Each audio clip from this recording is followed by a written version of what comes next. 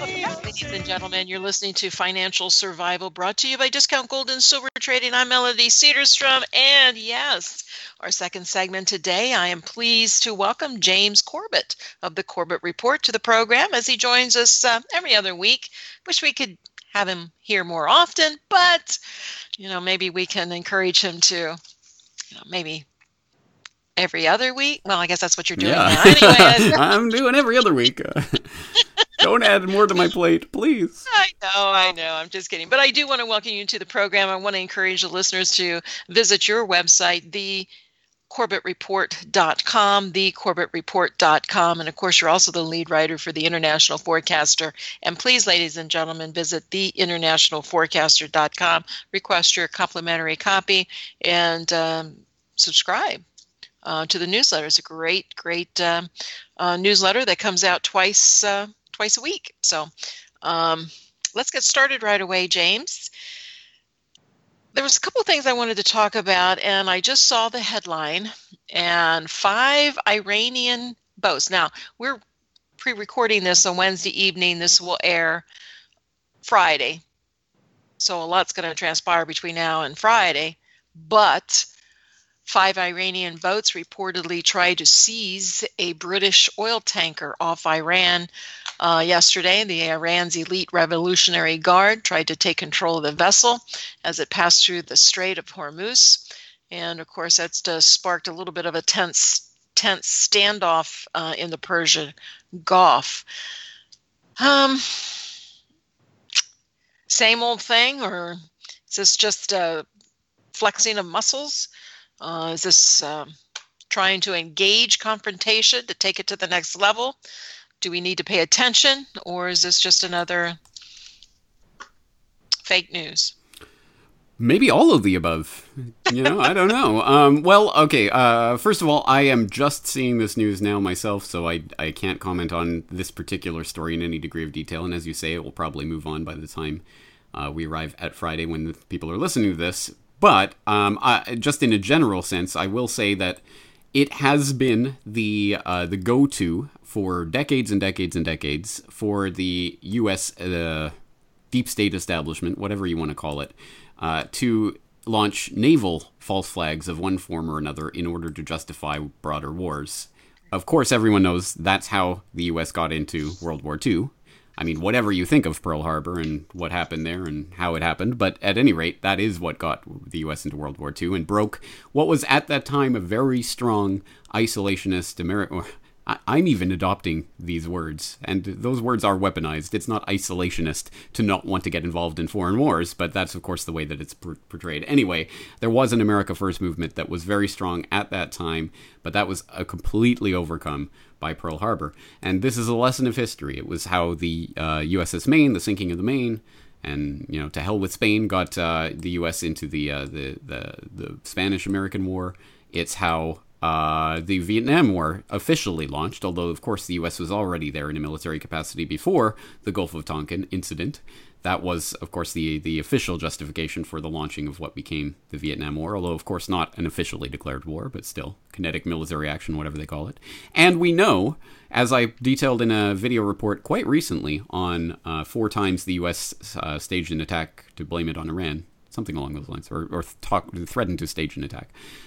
We know that Seymour Hersh has reported that Vice President Cheney at the time, in, of course, the Bush administration, back a decade plus ago, had a meeting in which various options for starting a war with Iran were discussed, including dressing U.S. naval officers up as Iranians, dressing up a boat as an Iranian PT boat, and staging an incident where they fired on an American vessel in order to justify an invasion of Iran or a military response against Iran. That was ultimately rejected. It must be said that plan was ultimately rejected because you can't fire on Americans with Americans. But at any rate, it was talked about in that meeting. So we know that this is a go-to. So that's why whenever there's these kinds of incidents in the Persian Gulf, in the Gulf of Oman, and these other sensitive areas, I have to think about that history and have to wonder, are we being reported the truth? Having said that, let's not always and reflexively dismiss everything. These types of incidents certainly could be Iran trying to use its actual sovereign right to defend its own waters and territories, which happens all the time. For example, the recent shoot down of that drone over Iranian airspace, as Iran has pointed out, was almost used as some sort of justification for some sort of strike that supposedly Trump called off, although there's a lot of question marks about that incident. So there are genuine motives for Iran to be active and patrolling its waters and territories. So we shouldn't dismiss these types of things as fake news without further justification. If people want that side of the story, I will point them to the Moon of Alabama blog, which does a lot of good, thoughtful, serious posts on geopolitical issues, and did have one up right after that time a few weeks ago when the Japanese Prime Minister was visiting Iran and there was those attacks on the tankers in the Gulf of Oman. There was a post up on Moon of Alabama. Today's attacks on ships in the Gulf of Oman are not in Iran's interest, or are they? In which he makes a case, well, this could be Iran, and they do have reasons for doing this type of thing, and they have done this type of thing in the past. So we shouldn't just knee-jerk dismiss this information, but we have to take it with a grain of salt, and we have to understand the context which it's coming in. And I'll put this in my own way of looking at these incidents, whether it is Iran, or whether it is the U.S., or, Israel, or Saudi Arabia, or whoever else staging an attack in order to blame it on Iran. Whatever the case may be, we know whoever is doing it specifically to ramp up tensions and to escalate things into a crisis. And that does benefit extremists on all sides of the conflict, people who want and desire some sort of conflict and war. But it certainly doesn't benefit humanity as a whole. And, we're already starting to see the stories about if there's some sort of incident in the Persian Gulf, if we go to war with Iran, $325 a barrel oil, as if that's what everything boils down to. But it is certainly something that it will boil down to in one way, which will be absolute chaos and bedlam, and obviously the trigger for the next stage in the ongoing financial crisis. Let's not forget 20,000 gold. Yeah. But it's interesting though, James. Just yesterday we talked about it was reported that there was a secret meeting between the U.S. and Iran. That was just yesterday. That they had held a private meeting between the two countries. And what I don't understand about this, why would they go after a Royal Navy frigate? I mean, they're trying to keep Europe, the European Union, and the UK in the agreement. So why would they go after their ship? I'm not sure UK is part of that agreement. I have to look it up, the P5+1, but I'm not sure UK is a signatory to that, are they? Yeah, we need to look that up. That's a good question. But regardless, you are correct. Yes, clearly Iran, to the extent that it wants to target anything, would be more interested in the U.S. specifically because of the sanctions and all of that. And yes, it would not be in their interest to start something with a European, whatever that means post-Brexit, but a European power, precisely because all of this is on this knife edge of, well, Europe is going to start their own swift alternative in order to transact with Iran and to skirt U.S. sanctions and all of this stuff. Yeah, it is a knife edge situation, and again, the only possible outcome of an incident like this is to drive chaos in the region. I believe, I want to get to your Clash of Civilization newsletter article you wrote. But first, Jim Sinclair. Are you familiar with Jim Sinclair? Yes. I don't follow his work, but I'm familiar with him. Well, there was a recent interview with Greg Hunter and his business partner, Bill Holter, and they were talking about two various resets of the U.S. dollar. And Sinclair says he believes the reset has already started. It's going to happen in two segments. The first reset, the dollar is going to get sliced in half. The second reset is going to take gold to a price where it will balance the ability to pay global debt. We all know what the global debt is. And of course, this comes with the predictions of gold prices, off the charts to the moon and back and so forth, which I believe gold is going to go, but I don't think it's going to go with their latest prediction of, $50,000 and $85,000. My question, though, with all of this being said, with the resets and where we are financially, and whatever the catalyst is to create this avalanche of of what we're going to face in the financial markets. Will President Trump, will he be the one to preside over this mother of all bankruptcies that we see? Yeah, that's certainly a possibility, isn't it? And these things often take place around the time of elections, election campaigns, and transitions, because then it is very easy to dump all of the blame on this particular bird and then change out the liner in the birdcage and put in a new bird and act as if the new bird is the savior. That's, of course, exactly what happened at the very, very end of the Bush administration, where we saw the Lehman collapse and that crisis taking place as just in the final stages of the 2008 election selection campaign. And Obama comes in as one of the saviors. Obama and McCain made their joint statements about preserving the economy and all of this. And, everyone rallies around to try to save the economy that, again, can be blamed partisanly. It can be blamed entirely on Bush, for example. And then, it's a Republican thing, so we'll get a Democrat in and everything will go swimmingly.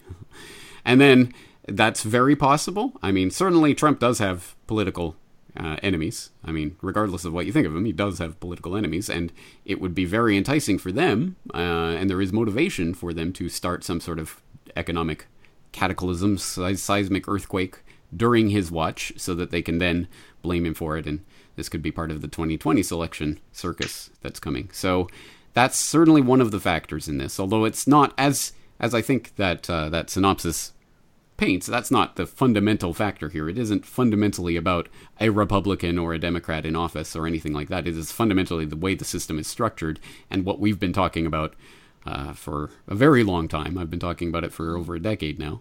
I'm sure you've been talking about it for longer. And we know that this system is going to collapse in some form. It is not going to persist in the way that it is. The only question is when and how that transition takes place. And if it takes place under Trump, I'm sure they'll blame it on the Republicans, and that will be some sort of justification for voting Democrat, I guess. Oh, heaven help us. Well, just recently this week, President Trump has asked his aides to find ways to weaken the dollar. He says, if you can't beat them, join them. So, isn't that great monetary policy? If you can't beat them, join them. Yeah, indeed. So, any comments on that as far as, is this just part of the game they're playing and so forth? And it's a sad game because people their lives are going to be destroyed. Weakening of currencies, beggar thy neighbor, the race to the bottom. We have seen this before, and we saw it in the 1930s, and that should paint some sort of picture of where this type of thing can devolve into in the coming years, and that's a scary thing for everyone. So I think people should... I've written about this before for The Forecaster. I wrote an article on From Trade War to Hot War via Global Economic Collapse. So again, I've been talking about this for some time, and unfortunately we're starting to see things play out that way. And as I've talked about for years and years, I think that the next form of world reserve currency will be some sort of basket currency, and the SDR is a ready-made example of that already exists. It's administered by the International Monetary Fund, the special drawing rights of the IMF. People should look that up. If they haven't, they can look it up on my website where I've written about it extensively in the past. But perhaps more long-term thinking and seeing where things are playing out from here, we could look at something like, not necessarily in particular, but something like Facebook's new Libra cryptocurrency, which, as people may or may not know, is going to function by way of a basket of currencies that it will be buying into. Essentially, new Libra will be created when people buy into the Libra system, and they take that money and put it away in I'm not sure which currencies they're using, but they are holding a basket of currencies, essentially reserve fiat currencies that will underlie this revolutionary crypto, quote-unquote, cryptocurrency that Facebook is launching. And long-term, I'm not sure this particular Facebook variant of that is the way that it's going to go, but I think something like that very much could be the way this goes, in that it maintains a sort of currency that's tradable and people can use at the lower levels, but which behind the scenes will be backed up by the same old bankster system. Just a new wine in old bottle, essentially. Well, governments, how are government... Yeah. Sorry, I screwed that up. How are governments going to, are governments partners? We know they're partners in surveillance, with every person on the planet? Are they going to be partners in this new monetary system that these tech companies like Facebook is creating with this Libra currency? Or is the government just going to shut down the internet and keep it from happening? Because, governments get upset, particularly the U.S., when you start dealing with something other than their own. Exactly. Well, and we already see signs that governments are getting angry about this. China is... There was a report recently. I have to look into this in more detail, but the headline was to the effect that China is prepping their own digital currency in response to Facebook's Libra, which I think, again, I have to delve into the details, but it sounds like a misnomer because China has been developing its own digital currency for several years now, and I've written about that before in the Forecaster as well, although Libra might be a good reason for them to sort of unveil it. Oh, we need to stop this Facebook thing or nip it in the bud, so we're going to have our own alternative. And India is currently looking at legislation that would make trading in cryptocurrency illegal. And again, that was announced right after this Libra announcement. So clearly, I think certain governments are nervous about the idea, especially of Facebook becoming... there's a number of people involved in this Libra organization, but Facebook is spearheading it, and they were the ones that put it together. So I think everyone sees the writing on the wall and where that's coming from, and which country or countries might benefit from that and which ones might not. And I think India and China, for example, might feel that they might be left out if Libra becomes some sort of international currency, so they're looking to clamp down on it. So yeah, as always, I think there's going to be jockeying for position and backstabbing and what have you. It's not like there is one monolithic conspiracy that runs everything.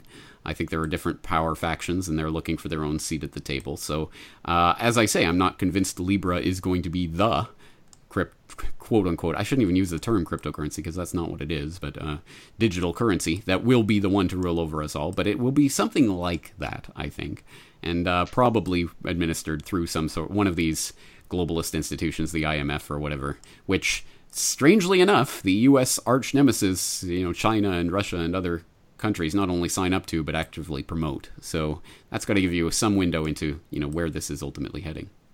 Yeah, let's see. Well, we're going to be heading into a break here in just a few seconds. I want to talk when we come back about last month. You wrote an article about the truth about Tiananmen Square, and the follow-up article is called The Clash of the Civilizations 2.0. And we're going to talk about that when we come back from this break. Please stay tuned, ladies and gentlemen. You're listening to Financial Survival. I'm Melody Cedarstrom, and I'm here with James Corbett. And welcome back, ladies and gentlemen. You're listening to Financial Survival, brought to you by Discount Gold and Silver Trading, 1-800-375-4188. And I'm real pleased to have James Corbett joining us today. And, of course, visit his website, please, thecorbettreport.com, thecorbettreport.com, and also the International Forecaster, their website, theinternationalforecaster.com. Please make sure you request a complimentary issue and then get signed up. Get us, I believe it's just online, so you have to, I don't think they send hard copies anymore like they did at one point in time. I'm not sure, but it's worth getting, ladies and gentlemen. Heading into the break, we were talking about the Clash of Civilizations 2.0. And you point out that the term clash of civilization is merely a convenient justification for the United States. And regardless of how different China may be, it doesn't follow that the U.S. has to engage in a Cold War-style rivalry with the Chinese government. What do you mean by that? And would you like to perhaps give us a little more details on your article? Yes. All right. So last month, as people may or may not have clued in, it was the 30th anniversary of the Tiananmen Square incident in 1989, and so I was doing some reporting with regards to that, and surprise, surprise, the story that we all kind of vaguely know. We just know, yeah, there was some kind of massacre, and it was the evil Chinese government. And there were elements of truth to that, but there were elements of lies to that, and surprisingly, they all got swirled around together and form a kind of collective memory that's kind of half right and kind of half wrong. So what does this matter? Well, it matters specifically, of course, because this is in the context of right now China is being situated and blocked into the enemy that will as I keep saying, and I think I will be proven right, unfortunately, as the 21st century moves along, it's going to be the big nemesis for the U.S. empire in the 21st century, regardless of whatever particular trade deal is worked out here or there. I think the bigger writing on the wall is that this is the Cold War for the 21st century. And so in that regard, I sort of ended my Tiananmen Square article by talking about the kind of strangeness of the fact that although there are provable parts of the Tiananmen Square story that are propounded in the media, even to this day, that are provably wrong, even from some of the own people involved in that, including U.S. ambassadors and BBC reporters and others who have said, no, this is wrong, I reported wrong at the time, and here's the truth. That never gets reported.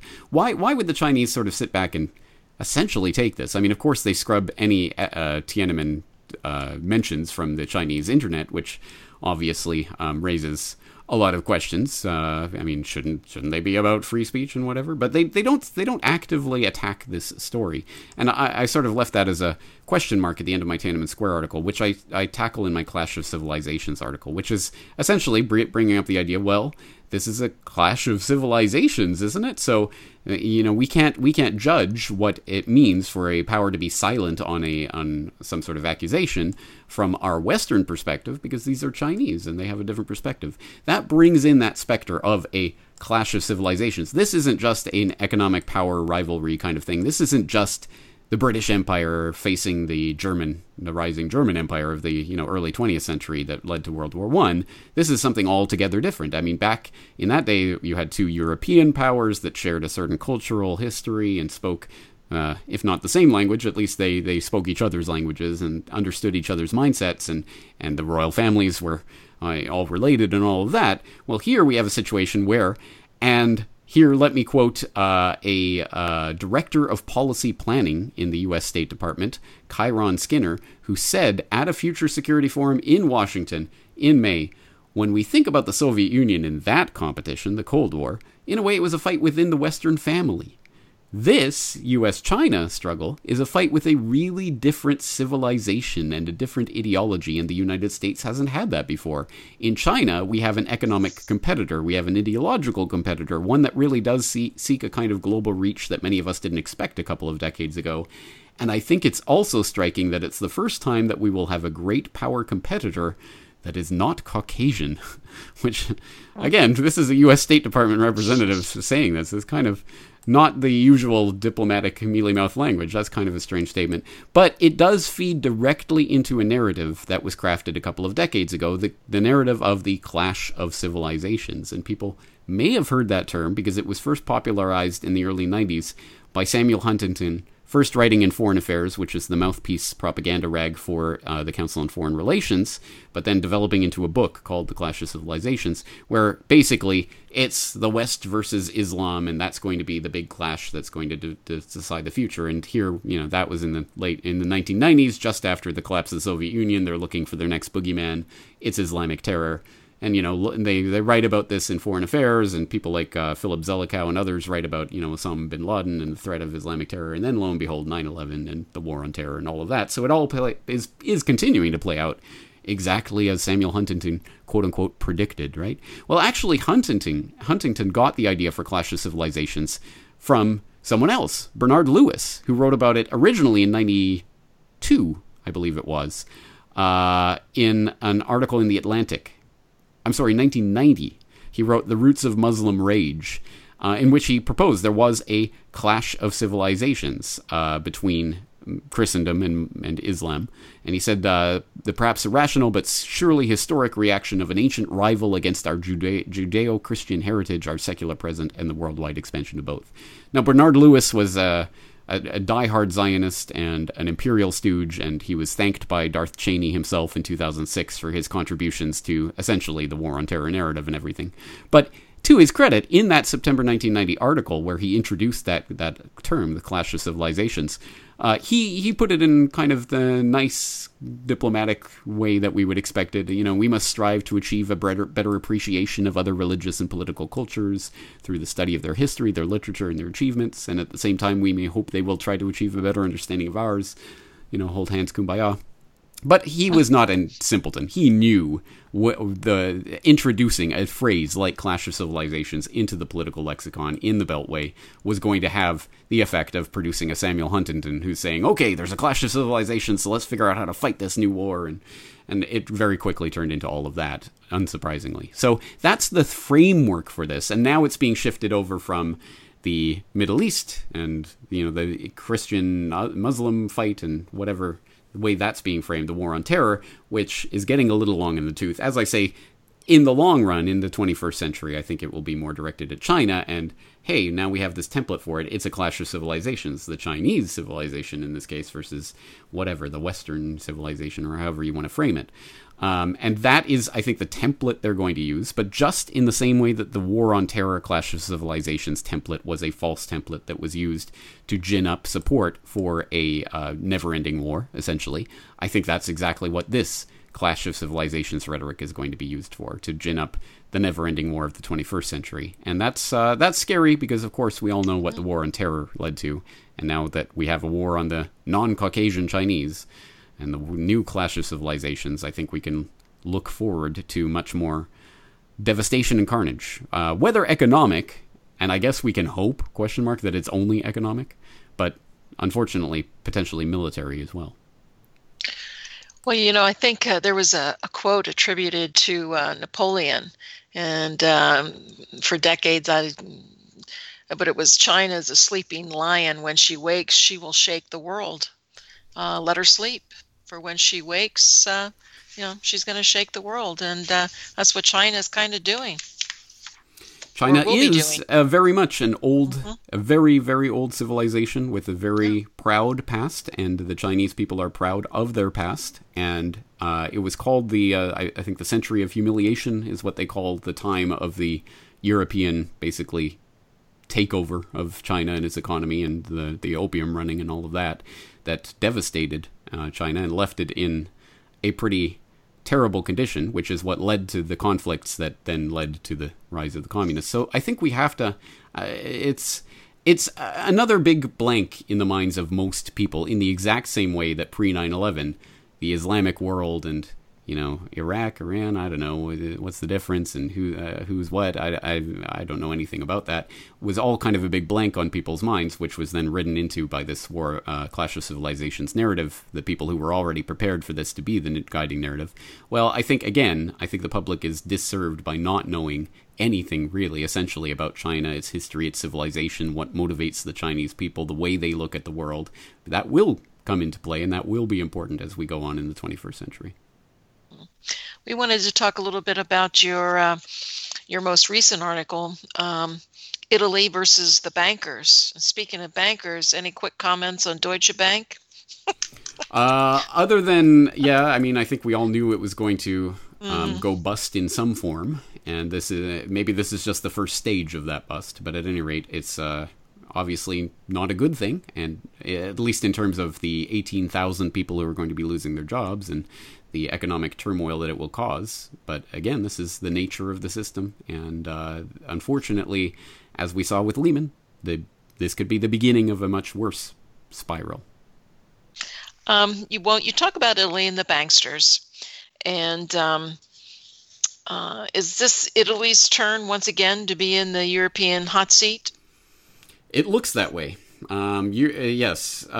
So this article, Italy versus the Banksters, goes through the brief history of the never-ending euro dumpster fire, which has basically been going on since the euro was launched in 99.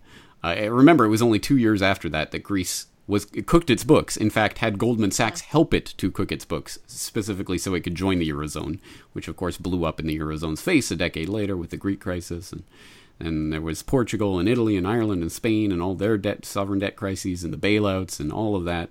And people might have, I guess, turned their attention away from the European financial crisis and more towards the migration crisis and other things. But the financial crisis never really went away. It's just kind of changed hands a couple of times, and it's been kind of swept under the rug, and they've put some of the worst fires out. But it's still continuing to go. And right now, Italy is once again in the hot seat.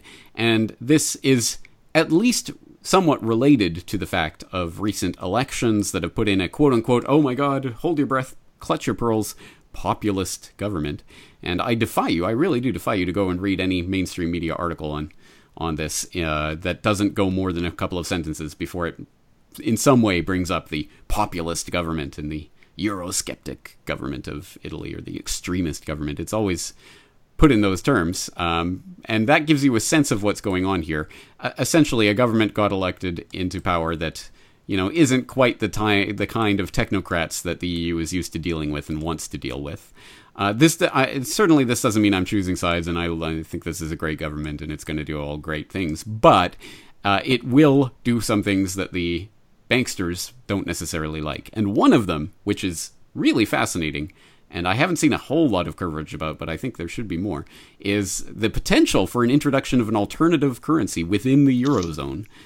Specifically, it's been floated. It was put in the, I think, in the election platform of the party that ultimately is leading the current coalition government. The idea of floating a mini BOT, Buono Ordinary del Tesoro, ordinary treasury bond, a mini bots that would be in denominations. There's nothing, as they say, there's nothing in the law that says the smallest donation for some sort of treasury, it has to be €1,000 or whatever. No, it could be any denomination we want. So we're going to issue these mini bots down to euro denominations, like €100 or €50 or €20, and we're going to start giving these out to contractors with the government, and they will be redeemable through taxes.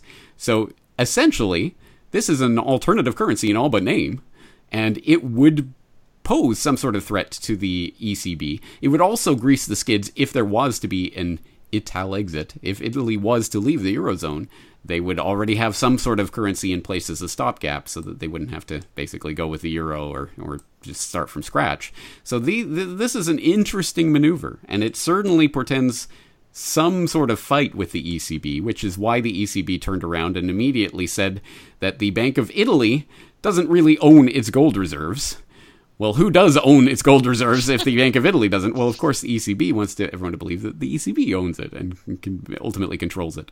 So now you're starting to see the the Bank of Italy kind of fighting with the ECB over its own gold reserves. And it's just some crazy stuff happening over there. And as I say, there's not a lot of traction on this in a lot of the media I'm following, but I hope more people will pay attention to this because it's obviously unfolding right now. And I'm going to be very much interested to see where this goes. Well, it was just a little over a year ago that President Trump, it was reported that he had offered the United States assistance to help fund Italy's public debt.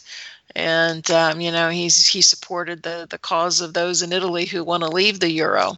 And so I read about that about a year ago. And, here we are. And people have such a hard time understanding, James, all of this is going on. It just doesn't seem to make any difference. It's just another day. It's just some more reporting. It's just some more, they can't relate to what is truly happening to those that are affected by all of this, because they themselves have yet to be affected. Well, it's a sad part of human nature, but it is a part of human nature. Most people will not really start to respond or pay attention until it affects them in some way. Some people do, a lot of people don't. They just want to continue on with their lives. It will affect them someday, and that's what you and I and others out there are doing, is trying to at least raise the alarm bells. So at the very least, when this does start to affect people, there will be sources of information that they can turn to that are not controlled by the same corporate or government entities that control a lot of the information out there. Case in point, what's happening with Jeffrey Epstein right now. I've been talking about this case for years, and finally, it's starting to get some mainstream attention. Hopefully that will get more people involved in researching. I wish we would have talked a little bit about him, because I work all day. We'll talk about that next time for sure, depending on what's released here the next couple of weeks. But thank you once again for joining me, and I so do enjoy it, and so do the listeners. We'll be back, ladies and gentlemen. Please, until then, be safe, good night, and God bless.